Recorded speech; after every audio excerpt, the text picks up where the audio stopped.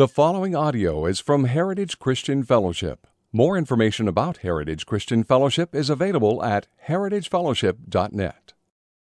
If you're lying, you're dying, right? This week's passage. This is a fun one, right? This is going to be a good one. So Acts chapter 4 and 5. Now, just to catch some of you up who have not been here or haven't been tracking with us, there's a lot going on in the church right now. It is an explosion of growth inside the church. Jesus has died and resurrected and ascended into heaven, and he sends his Spirit in Acts chapter 2, and it comes upon all the people, and the gospel is proclaimed, and the church begins to blow up. There's 3,000 people added there. There's 5,000 later. There's, at this point, over 10,000 people are part of the church in Jerusalem.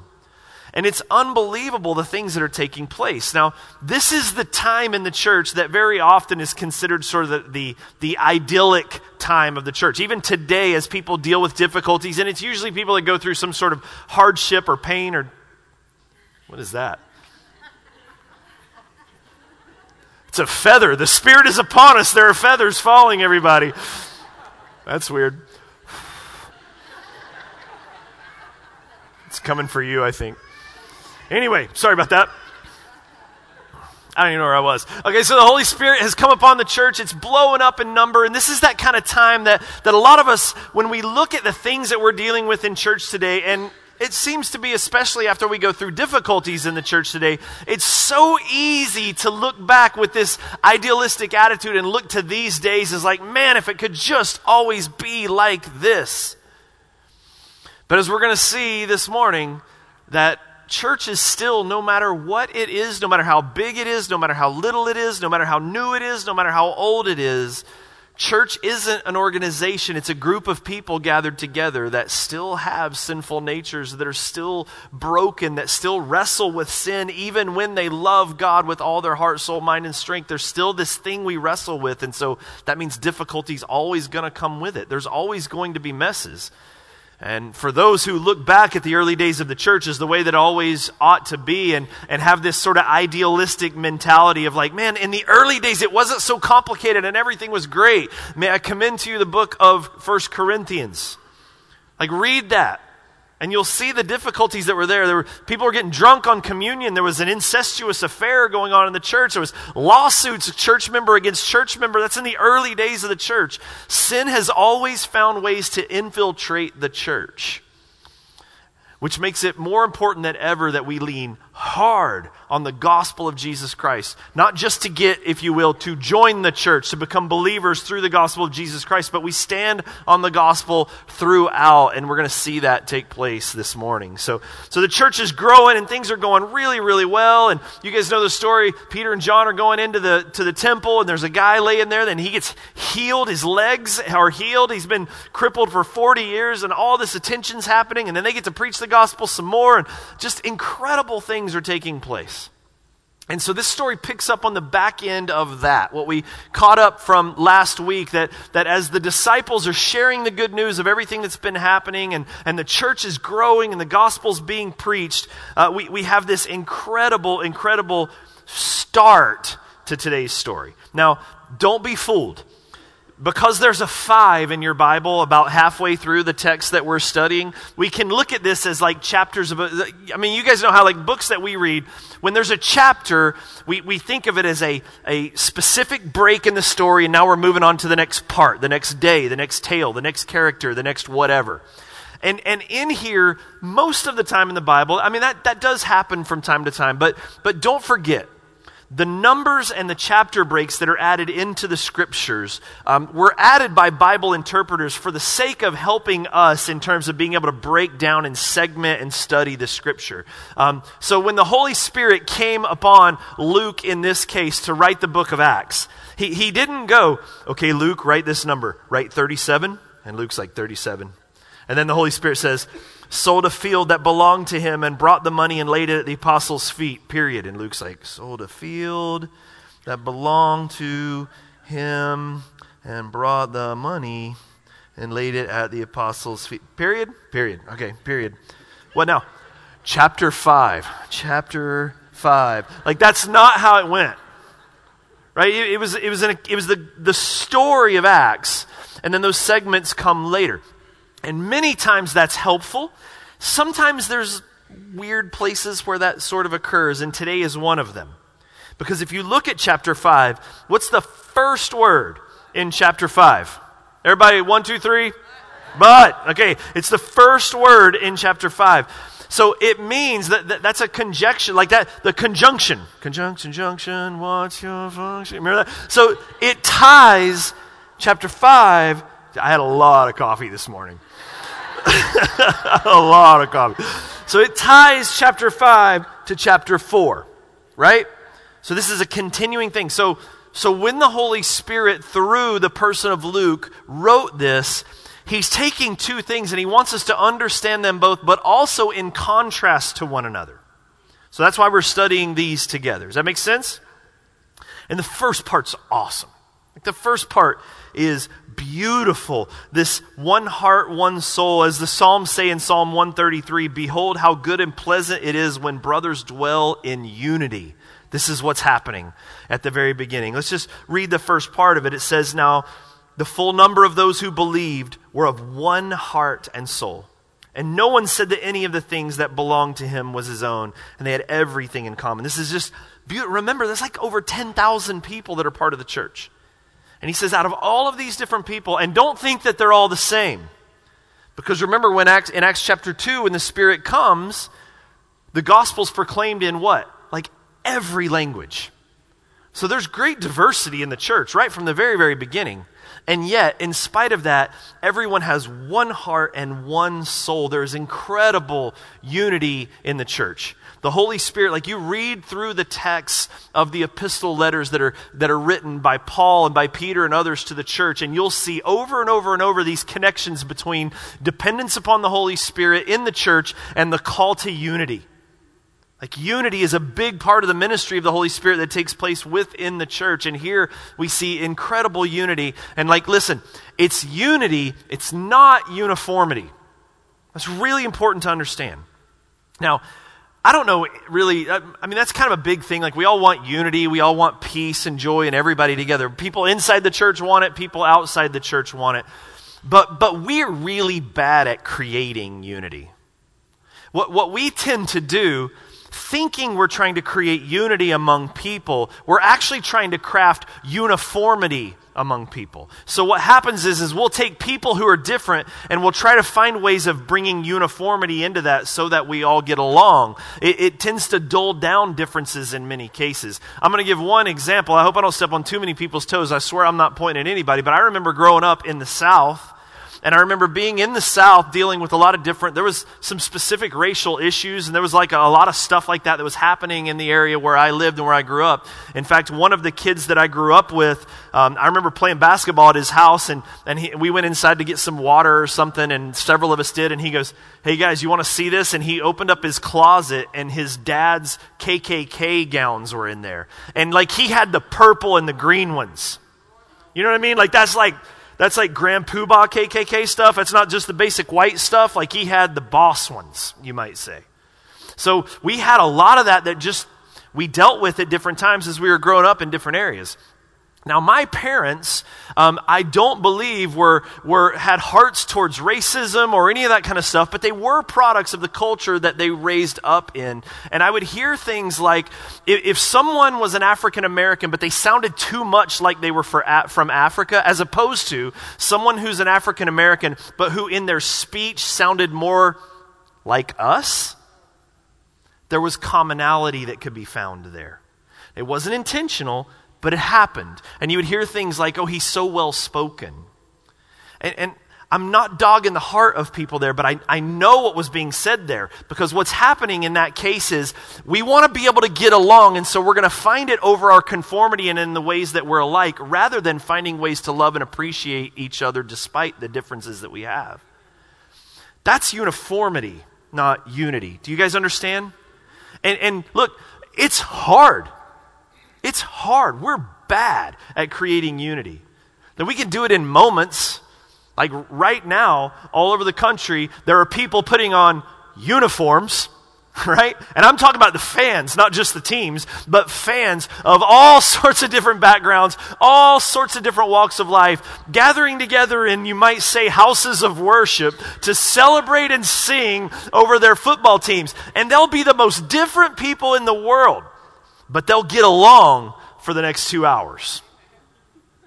And I knew people growing up who were like some of the most racist people I ever met. But when Michael Jordan had a Tar Heel uniform on, they loved him. See, that's not real unity. That's like, let's find certain things we have in common and get rid of the other things and craft unity. Man-made unity doesn't last. It doesn't work. It doesn't ever exist. It's just we're really, really bad at creating it. Because the source of our disunity in humanity is much deeper than we really realize. See, now I've shared this many, many times before, but maybe some of you have, I don't think I have in a while, and maybe some of you have come since then, so I'm going to go back again. In the Garden of Eden, when man fell, the fall was much, much more than like one lie got told or one thing like that happened and then it was just like a punishment. Like when Adam and Eve sinned, there was a fracture in what the Jewish people refer to as shalom. Now for us, shalom, it translates to the word peace. And for us, peace typically just means absence of conflict, everyone just getting along. But for the Jewish people, peace, shalom, was much, much more than that. The biblical concept of shalom is way bigger than that. And you can best summarize it in 3 different ways. Shalom means harmony between God and man. Shalom means harmony between man and man. And shalom means harmony between man and nature. And you see this play out really clearly in the story of the fall of man in Genesis chapter 3. Because when Adam and Eve sin, they fracture all 3 of those things. So for example, harmony between God and man. Before Adam and Eve walked in harmony with God, they had this incredible relationship with God where they walked in peace and they were partners with him in this work being done in the garden and everything was great. But then when sin happened and when Adam chose the fruit, when he really choosing himself, but we don't have time to go down that road today. When that sin happened, suddenly this harmony between Adam and God doesn't exist anymore. Instead of being together in peace, what's God's first words when he discovers this? He says, Adam, where are you? Adam, what happened? And what's God doing? Or what's Adam doing in response? He's trying to blame God now. Now, 1 chapter earlier, God brings Eve to Adam, and like Adam sings a worship song. He's like, Lord, bone of my bone, flesh of my flesh, this is woman. Like he's so excited. And then that sin happens. God's like, Adam, where are you? And Adam's like, it's the woman you gave me. So the harmony there is broken. The harmony before, there was Adam and Eve, there was no sin damaging their relationship. It was this openness and trust. Even the nakedness spoken of in the Bible doesn't speak to just a clothing thing. It's speaking to shame and vulnerability and all of these kind of things. There was no need to hide. There was no shame. There was none of these things. But then when sin happened, what's the first thing they're doing? They're hiding from God. They're covering up.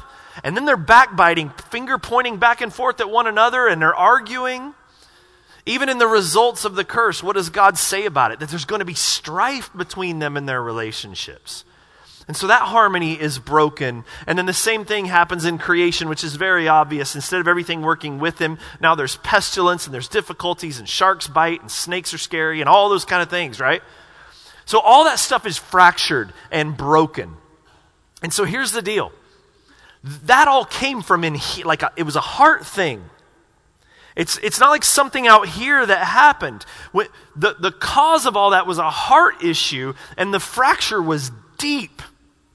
And so only God, through the gospel of Jesus Christ, can bring those things back together. Only through the sacrifice of Jesus on the cross do we find harmony again with God. Only through the sacrifice of the cross can we find harmony with one another, because we realize we all have need and no one's above anyone in some sort of fake hierarchy that we have. There is commonality at the foot of the cross. Amen? So this is what happens. And so when we try in our own strength and our own might to create unity, it's no different than Adam and Eve trying to stitch together fig leaves to cover stuff up. It's weak. It doesn't last. It's going to dry up and crumble. It's not going to last ultimately. Unity is found in God. The gospel is the source of unity. Because then we go, man, who am I to look down on anybody, especially for whether it be skin color or the football team you like or whatever the case may be. Who am I?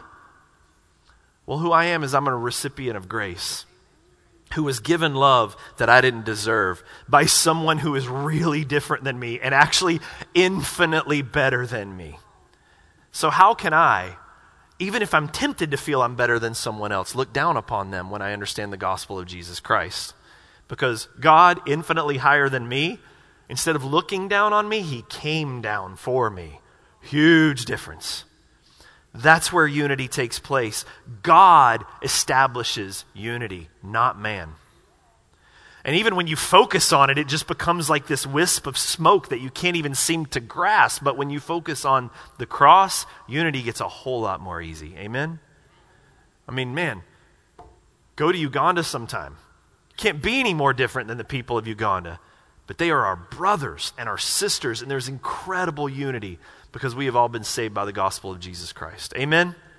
And so this is what's happening here. We have this incredible unity that's taking place inside the church. It's beautiful. And the source of their unity and their peace is not in their identity, but in their gospel identity. Their unity happens because they've been saved by Jesus and because they're worshiping Jesus. They're focusing on Jesus. Even in this text, it says they're constantly preaching Jesus. So if you want unity, look to Jesus. Amen? So this is what's happening. Now their unity and all of this is actually happening or expressed through generosity. So in this first part, we see incredible generosity taking place among the people. And the surest way, honestly, to see whether there's been a gospel change in someone is to see, have they become generous people? I mean, the gospel is based on the fact that a gift has been given to us. And so are we then becoming transformed by that, where we become people who give to others in all sorts of different ways? Practical love, not philosophical love, but actual love. Let's say it that way, okay? And so here we see one of the best examples of the generosity of a group of believers serving one another because of the gospel of Jesus Christ that you'll find anywhere in the Bible. And so I stole some words from Tony Merida, pastor back in North Carolina. He's got some E's that are going to describe these things like a good old Southern Baptist boy as he is. And so here's what they are. Their generosity is extensive, empowered, extraordinary, and exemplified. Okay? Extensive, empowered, extraordinary, exemplified. So let's take a look at these.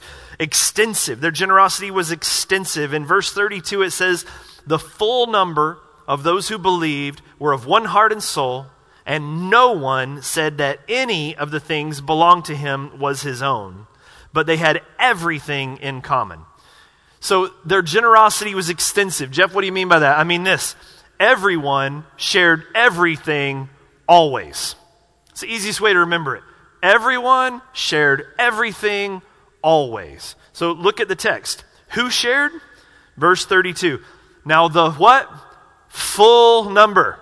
That means everyone. So if the number is 10,337 people are Christians at this point, he's saying, hey, the full number of those people shared. That means 10,330. I don't remember what number I picked, but whatever that number was, that's how many people were sharing with one another and loving on one another and caring for one another in the church. Everyone. And then he goes on to say again, of those who believed were of one heart and soul. And how many people said that the things weren't their own? No one said that any of the things that belonged to them. The full number, no one. In other words, everyone shared. That's pretty extensive. Everyone. So what did they share? They shared everything. The text says, the full number of those who believed were of one heart and soul, and no one said that any of the things. So any of the things that they had, they didn't look at anything as like, they didn't subdivide in the ways that we can. Like sometimes we'll be like, oh man, I'll share these. These things are open ground to share with other people, not these things. You know what I mean? That's not what they did. They didn't look at anything as being off limits if it would meet the need of someone else within the church and the congregation. There was nothing that they would hold back. And see, this is where you see that gospel-centered generosity. Because on the cross, Jesus didn't go to the cross and say, for Jeff's sin, I'll pour out like 7% of my blood. No, he poured it all out. He held nothing back. God did not even withhold his own son so that I might be forgiven. And so gospel-centered giving would look at the things that we have and go, what in the world would I ever hold back? Lord, everything is yours. So they gave everything. Nothing was off the table with regards to sharing. And then when did they share? The answer to that's always. Everyone shared everything, always. We see that in there. It says that no one said that any of the things that belonged to him, they were of heart of soul, they had everything in common. Verse 34, there was not a needy person among them, for as many as were owners of lands or houses sold them and brought them in the proceeds of what they were sold. Everything they had, they shared to the point that there wasn't a need. Like everything was just covered. There wasn't anything, there was never a moment where they're like, there's a need, but I think I'll withhold that. There was none of that. Everyone shared everything always. This is incredible generosity. Incredible generosity. I mean, look, generosity, I don't know anybody that's like, and is anyone here anti-generosity? Is there anyone in here that like, I'm down with all sorts of things, but that generosity stuff, ooh, boo. Like no one on earth is anti-generosity philosophically. Generosity is easy to believe in. It is hard to do, right? Like generosity is hard to do. If everybody that says they believe in generosity actually practiced generosity, I imagine we'd be in this kind of situation where no one has need. Now, the answer to that, well, I'm not going to get to that part yet. The reason that generosity is really hard is because we are inherently selfish. We just are. Some of us more than others. I hope those of us who are walking with Jesus over the years have grown in our generosity and we're not as selfish as we used to be. But there's things, I don't care how generous you are with everything you have, I guarantee you there are things that you own or amounts that you could think of that if someone said I have need, you would go, well, I can't do that. Like that's just who we are, right? But what's worse than that is when we justify staying that way. That's the problem. So Jesus told a story about this that I asked you guys to turn to, Luke chapter 10. So keep your finger in Acts. We're not done by a long shot, but in Luke chapter 10, let's look at this. While I'm stepping on toes, let's get them all.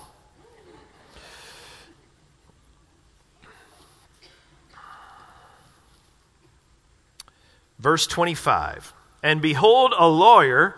Now, before you automatically go, well, a lawyer, yeah, he needs this lesson, not me. We all need this. Everybody right now, and me included, everybody say, this is for me. 1, 2, 3. This is for me. And behold, a lawyer stood up. By the way, if you're a lawyer in here, I love you, and I'm glad to have you here at Heritage this morning. I apologize for that. Please don't sue me. Teacher, for slander or something. What shall I do to inherit eternal life? And he said to him, well, what is written in the law? You're a lawyer?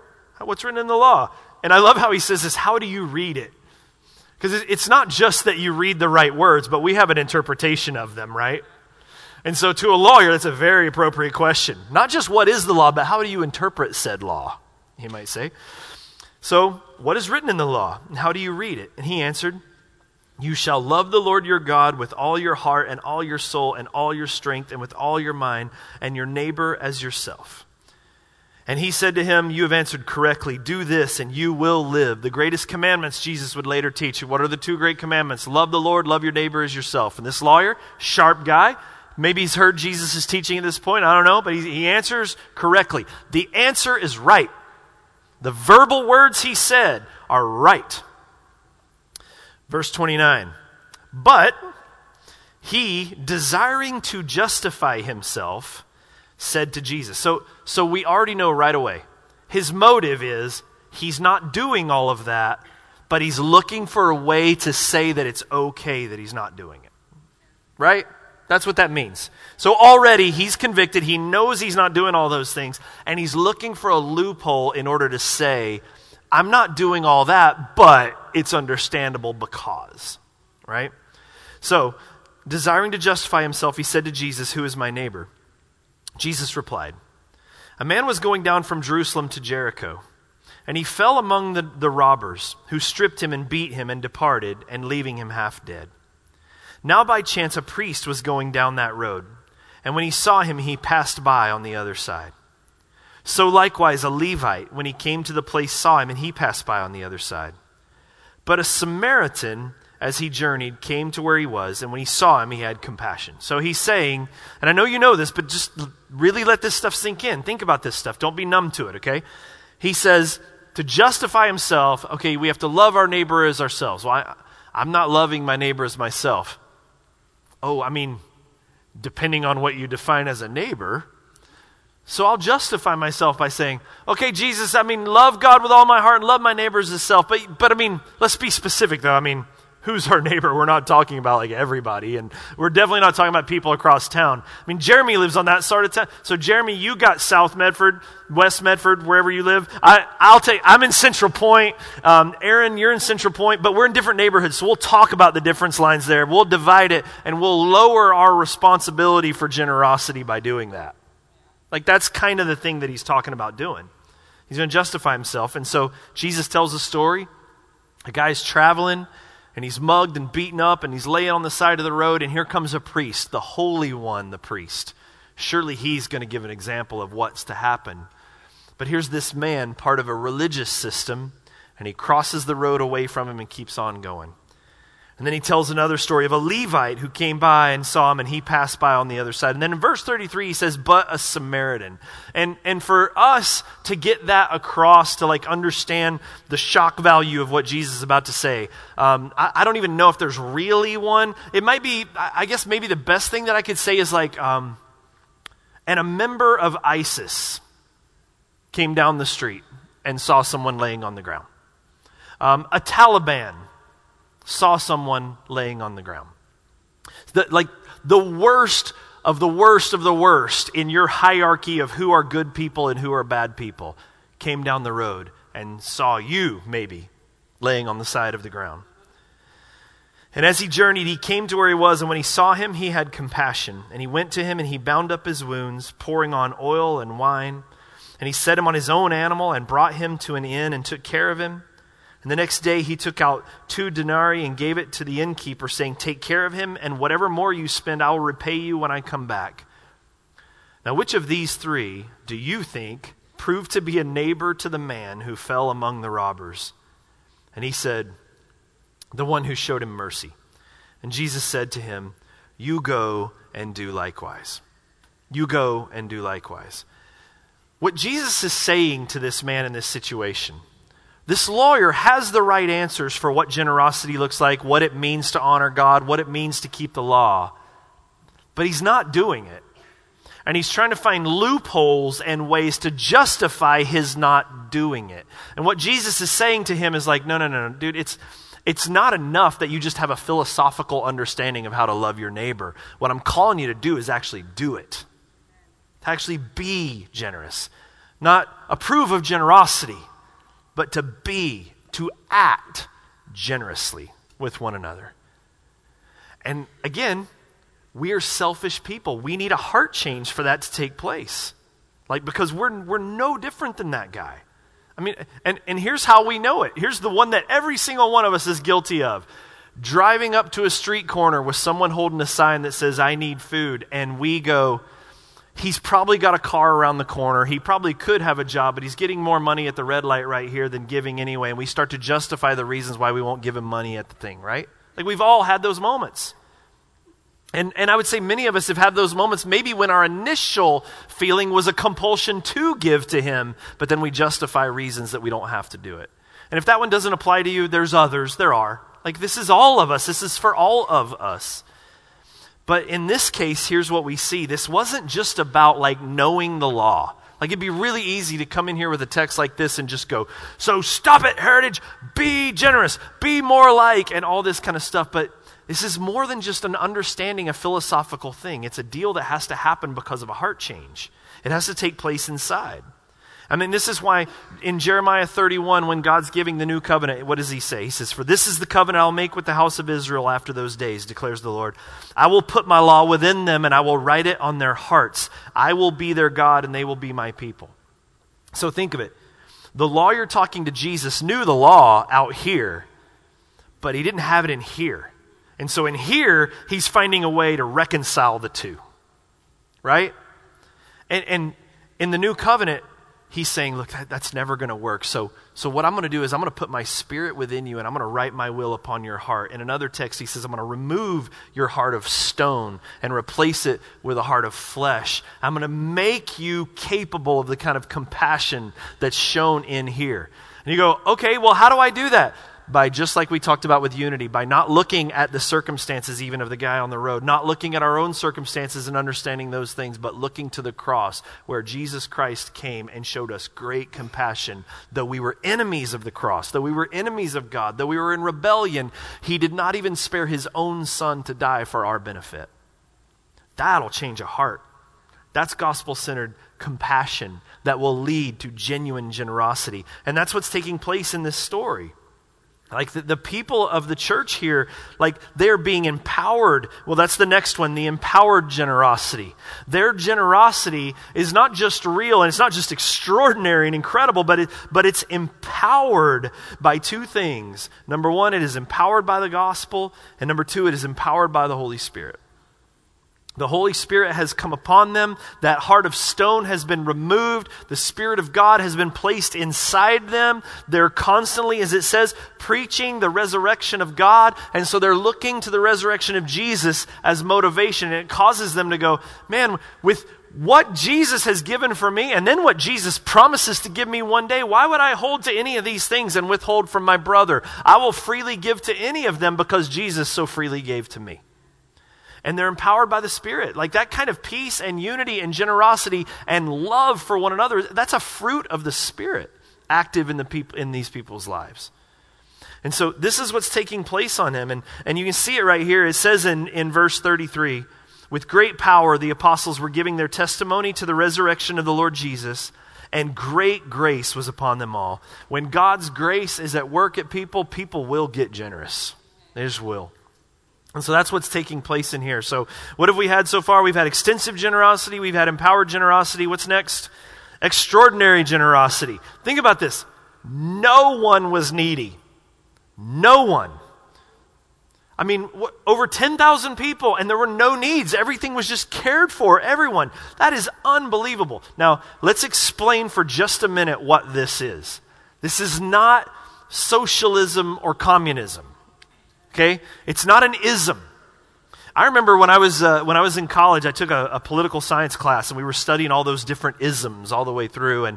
And I don't know, looking back now, I think maybe my professor was probably a socialist because, man, he sure seemed to like to talk positive about Karl Marx and about socialism and about sharing and about commonality and income redistribution and all these different kinds of things. And I remember sitting there thinking, and I wasn't even trying to walk with the Lord then very much at all, trust me. But I remember thinking like, yeah, but like people are selfish. Like, oh, great system. Let's all make the same amount of money, and for a job, we just do everything that we want, but we'll share with one another and everything. That would be amazing if people weren't broken, fallen sinners who are selfish and broken on the inside. But we're never going to be okay with equal. There's a part of us that just wants more. And no matter what you do, that's going to happen. It's a broken system. This is not about equal distribution of. I'm not trying to get political here. I'm not. But people take this text and use it as the reason why that's the answer.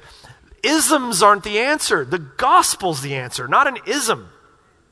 So I don't care what political system you put in place. There's always going to be unequal income. There's always going to be greed. There will always be needy people. Unless we are unified by our King, focused on the cross, empowered by the Spirit, and we understand the gospel of Jesus Christ, which is what the future world is going to look like when Jesus Christ rules and reigns here for all eternity. Like, that's what's going to fix this kind of stuff. It's not about this. And look, like, so many people will use those sorts of things to like throw guilt trips even upon the wealthy. But what we need to understand is that, listen, any wealth that we have is a gift from God that is a blessing and a responsibility to use those gifts from God to be generous and to share with those who have need. It is not a curse, it is not wicked, and it is not wrong to have wealth. It's about what we do with it and how we share with and whether we recognize where those gifts come from and all those sorts of things. And honestly, listen, there are so many people throughout the history of Christianity whose faces never made a magazine or a website or anything like that, who may even never have even stepped foot on a mission field or any of those things, but through their gospel-motivated generosity have done incredible things for the kingdom of God that were desperately needed by so many people. And that should be celebrated rather than looking at people and guilt-tripping them for things like that. That should be honored and celebrated and encouraged because giving is a spiritual gift. So we're not talking about redistribution. We're talking about heart-motivated giving, not a system that just says, we'll fix all this stuff for you. Does that make sense, church? Yeah. That's what that is. It's vital, and it's beautiful. Let me just say one more thing. I thought about this as I was writing it down.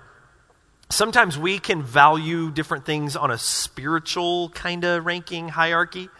And sometimes we can look at things like, man, the people who are really spiritual, the people that go and do, and then we can say in a negative way, like, yeah, but he just wrote a check. Like, he didn't go to Uganda and visit with the people, he just wrote a check. Man, giving is a spiritual gift that should be loved and encouraged and appreciated. That should never be talked down. If your gift is different, then go do that. But don't despise someone else because of their gifts. Encourage that. And to all of you who are generous here and give to Heritage to support the different things that take place, thank you. That is a spiritually significant act. Thank you. Thank you. Amen? So this is true. But what an incredible thing, though. Like, think about that. No Christians sleeping on the street. None of them are hungry. No one is broke. No one is hurting. Maybe they're broke, but they don't have need. Their needs are cared for. They're taken care of. It's beautiful. It is extraordinary, the gospel-centered generosity that we see here. And then it's exemplified. Look at Acts chapter 4, verse 36. We get an example, a specific example of this generosity. Thus Joseph, who was called by the apostles Barnabas, which means son of encouragement, a Levite, native of Cyprus, sold a field that belonged to him and brought the money, and he laid it at the apostles' feet. So this is Barnabas. Now, we don't have to spend too much time on him here because we're going to get to know this guy really well in the chapters to come. But Barnabas is a key player in early church history. A lot of people believe he was one of the 70 disciples that Jesus had sent out earlier in his ministry. Don't totally know that for sure. A very godly man and a guy who apparently his name's actually Joseph, but the disciples and his time spent with the church, because of the things that he was doing, they changed his name. In their, like, what they're saying is like, man, you need a name that really accurately identifies kind of who you really are. And they give him this name, Barnabas, which bar means son of, and the other word comes from nabi. The word means prophet. So it really probably specifically means son of exhortation. It's been translated through the years into son of encouragement, but they're both part of the same kind of parcel. He's an encouraging guy. He's a gifted speaker. He can preach the gospel. He's a gifted missionary. He's an amazing guy. And so as they see this guy and his gospel transformation, they give him this kind of like nickname, I guess you'd say, to describe him. And I wrote this question down. If someone looked at my life and gave me a nickname, what would it be? We can all answer that on our own in our own quiet time this week, right? That messed with me for a little while. If someone looked into our lives and gave us a nickname, Jeff, son of, but let's move on. Hey, but that's a good question to sit on our knees before God and think about, like, man, who do I exemplify? What am I known for? Am I known for representing you and your characteristics, or am I known for something else? It's good to know. It's good to think about. It's good to wrestle with those things. So Barnabas has this incredible legacy, and he owns a field. And he sells this field, and he comes to the apostles. And you even see, it's an act of humility and submission, because he comes to the apostles, and he's recognizing even their role with Jesus. And so it's not just that he gives it, but it's symbolic of him giving his whole self to this mission. as he bows and lays it at their feet. It's as if you came before a king and you're saying, you're my king.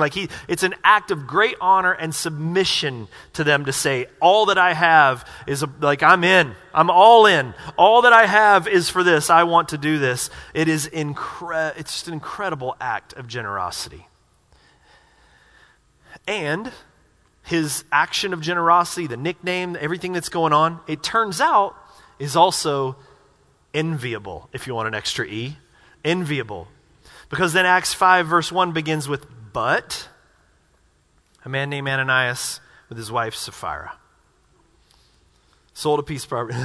I just looked at the clock to see how much time left. Apparently I have 74 minutes and 59 seconds. Get comfy. Get comfy. But a man named Ananias and his wife Sapphira sold a piece of property, and with his wife's knowledge, he kept back some from himself and some of the proceeds, and he brought only a part of it, and he laid it at the apostles' feet. Okay, so the word "but" there is connecting the two. So we have this genuine, gospel-centered act of generosity. And you have a guy who is even received a certain level of, if I can use the word, acclaim, or at least recognition for the things that he's doing. Like, these people have given him a nickname. The apostles who are kind of leading the church, like, man, you are a son of encouragement. Your name now shall be Barabbas. And people are calling him that. No, not Barabbas. I'm sorry, Barnabas. And people are, different guy. So people are calling him this, and they're looking at him, and like they're honoring the work of God in this guy's life. And so Ananias and Sapphira see this. And seems like they want that, because the contrast is pretty clear. Barnabas sells the field, they sell the field. Barnabas has some money now, they have some money now. Barnabas comes and lays it at their feet. Ananias comes in, lays it at the feet. You see the intentional balances between the story? There's just one big difference, and it's kept back. It's the same phrase. Those of you that are Joshua Bible students, there's a man named Achan. You guys remember that story? Israel has a victory, and they're not supposed to keep any of the treasures, but Achan kept back some for himself, and he hid it in the tent. Go read that story in the book of Joshua. It's a travesty what takes place. So he keeps back some of this money, puts it away. So let's say he had, $10,000 for his field. That's a lot of money. We sold our field for $8,000, and bows down and lays it at the disciples' feet. The applause and attention of people is very powerful. Because think of it. I mean, why else would you do this if you're them? Like, I really wrestled with that question for a little, like, why would they do this? Why? Like, why fake it knowing what's coming? And granted, we have the ability to know specifically what's coming, not just the threats of persecution, but how it became actual persecution. Like, we know how hard it's going to be a Christian in Jerusalem, right? But why would they do that? Like, just keep the field. Just keep the field. And that's even what the apostles say, isn't it? Like, hey, Ananias, why would you do that? Why? If that's so powerful, just keep the field. It was yours all along, wasn't it? And even more than that, like the money, the issue isn't that they didn't give all the money. The issue is that they lied, and they lied to God. They lied to the Holy Spirit. That's what the text tells us. They lied about the money, and they feigned a spirituality comparable to what Barnabas had been doing and others. They're pretending to be just like all of the rest of them. So they're putting on the same choir robe, you might say. And hiding the fact that behind their back is what they're actually keeping. And so he's going and he's doing this. And even the disciples are just like, look, man, it wasn't a number. Even after you sold the land, doesn't he say this? Even after you sold the land, all the money, wasn't it still at your disposal? What he means by that is like, look, it's all yours. You could have done whatever you wanted with it. So why lie? Why would you come and say that you sold this whole thing for $8,000 instead of when you know that you sold it for $10,000? Why are you chasing this approval of men? Why are you trying to be like and pretending to be spiritual in such a way that you're not? Why is it that you're doing this? Man, this is This still happens all the time. The applause of men and the desire for other people to see us as something different than we are within the church, as more holy, as more spiritual, as more whatever the case may be. It's a powerful, powerful drug. And the applause of men is a powerful, powerful drug. I mean, did Ananias want a nickname? He shouldn't have. It was a great name that he has. His name actually means, ironically, God is merciful. That's what his name means. Oops. And Sapphira, her name means beautiful. You have a beautiful name. You don't need another one. Like what? Why are you trying to be something that you're not? Why are you trying to be? And guys, this is what religious cultures do. Like this kind of fake spirituality. Jesus called it out earlier. So in John chapter 12, it says that Jesus was teaching about himself and he's proclaiming the kingdom of God. And in John chapter 12, verse 42, it says that many believed on him, but, that word keeps coming up, doesn't it? Many believed on him, but for fear of the Pharisees, they did not confess it, so that they would not be put out of the synagogue. For they loved the glory that comes from man more than the glory that comes from God. And so they wanted to look a certain way, Ananias and Sapphira. And they're watching the glory that comes from man on a man like Barnabas. And they're like, man, I want to be that too. Man, it happens all the time. There's people that get into church leadership because they like being in charge and they want the attention that comes. There's people that, that's just part of it. And it's no different than the Pharisees who, when they came to the temple to give, are ringing their bells and making sure everybody knows how much money they're giving. That's what's happening here. That's what's happening here. It's a lot easier to try to look like Jesus than to allow God to do the work inside and make you actually like Jesus. You know what I mean? It's easier to fake it. Until you drop dead in the tent, I guess. Right? Because Jesus got back up. Just saying, they don't look much like Jesus at that point. But anyway, sorry. Now, it's harsh, right? Like they drop dead. Is that harsh? Is that too, like there's people that look at that and they're like, man, that is too severe of a punishment. But let's just think about it just for a minute. The disciples tell us that they lied to God, that these lies are personal offenses to God, that devalue the holiness of God, minimizes their own sin as if it's no big deal to be able to do that. It devalues the cross where Jesus traded places with liars. Think about that. Like Jesus went to the cross to save liars. So it devalues that. They lied to the Spirit, and don't make no mistake, the Holy Spirit is not just some sort of force like out of a Star Wars movie. It's a person with a personality that can be grieved. They lied to the Holy Spirit. Like these things definitely take place. And some people, obviously naturalists and whatnot, will try to explain this away like, oh, they just freaked out when they were caught in their lie and they dropped dead of a heart attack.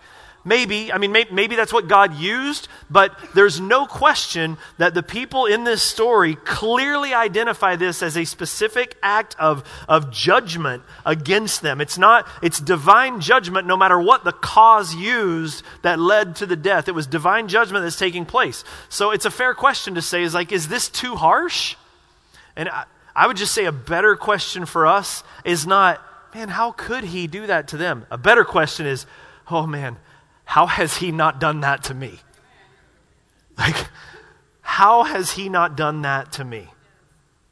Praise God that for whatever reason, in his wisdom and in his glory, we could talk about the theories about like, look, this is the early days of the church and it's setting a precedence that was really important. Even the Jerusalem generosity is going to be copied by other people, and not many years later, Jerusalem's going to go through a severe famine.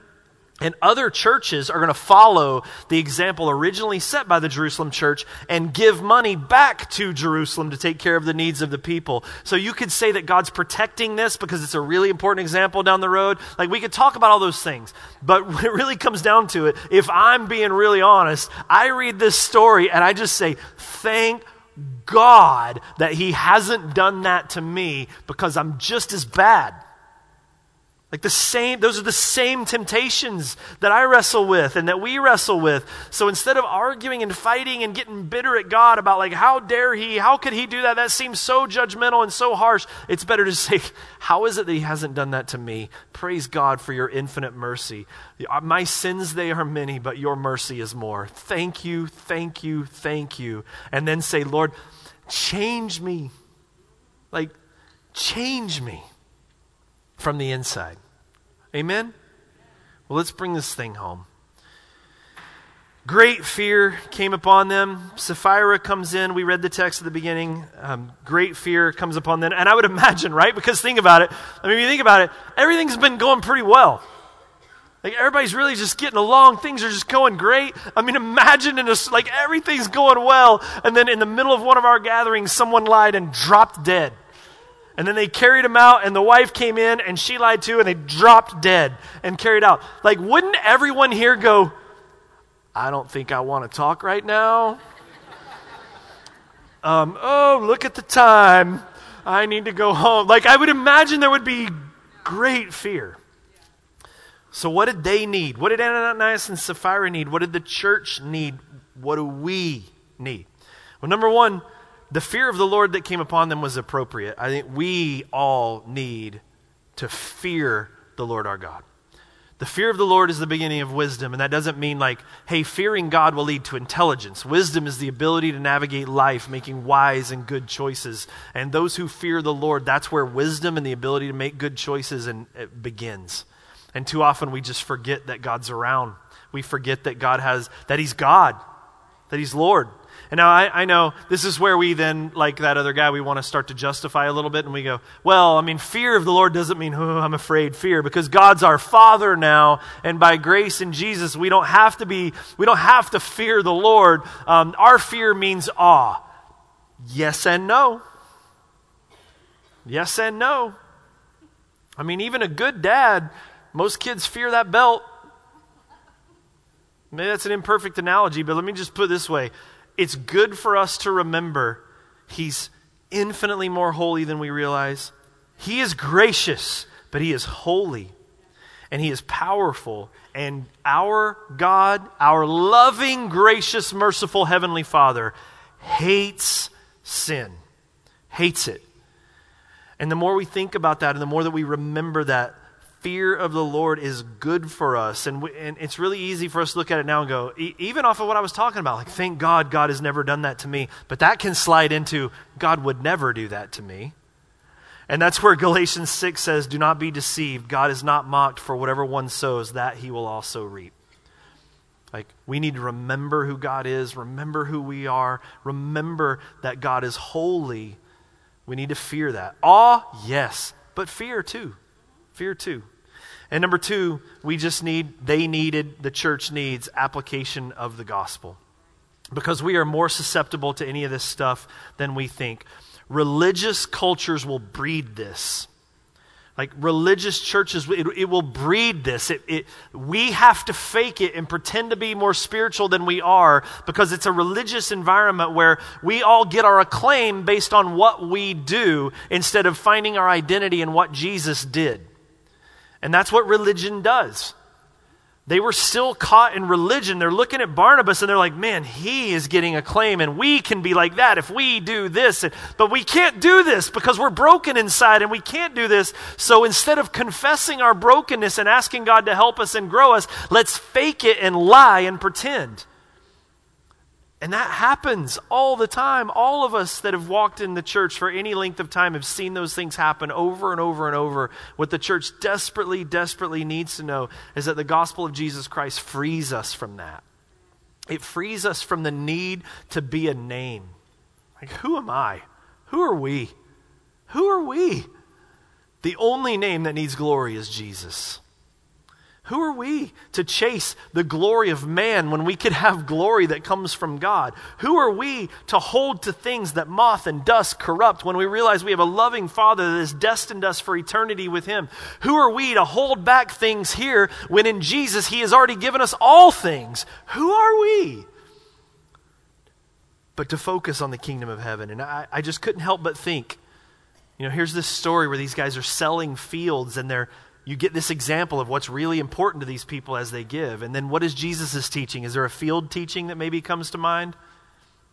Where He says in Matthew 13:44, the kingdom of heaven is like a treasure hidden in a field, which a man found and covered up. And then in his joy, he goes and sells all that he has to buy that field. The point of that is like, hey, The kingdom of heaven is infinitely more valuable than anything else, and it's worth getting rid of everything. We don't need to hold anything back. We should pursue the kingdom of God with everything that we have, and nothing that we have should be off the table compared to the glory of the kingdom of God ahead of us. Amen, church? Amen?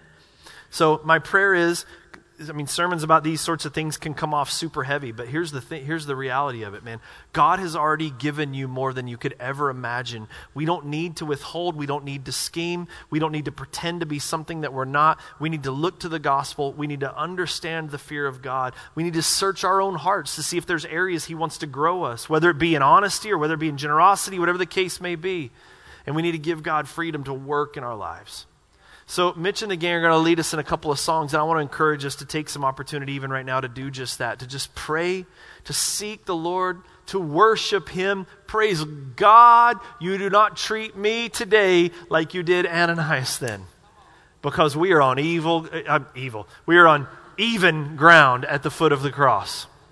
Evil ground, whatever. Same thing. We are equal at the cross. Only the grace and mercy of Jesus Christ is the difference. Amen? Father, as we worship You, Lord, we just seek to take opportunity to turn our eyes and our attention to You and to Your cross. God, may Your gospel do work in our heart. May Your Holy Spirit move through this place. May our singing be empowered by Your Spirit and motivated by Your love. And then, God, as we leave this place, Lord, help us to be that, to be gospel people, changed by Your gospel, seeking to encourage and love others, people who love You, Lord, with all our heart, soul, mind, and strength, and who love our neighbors as ourselves. But the only way we will ever be able to do that is by Your Spirit and as we're focused upon Your cross. So lead us and empower us, we pray in Jesus' name. Let's sing.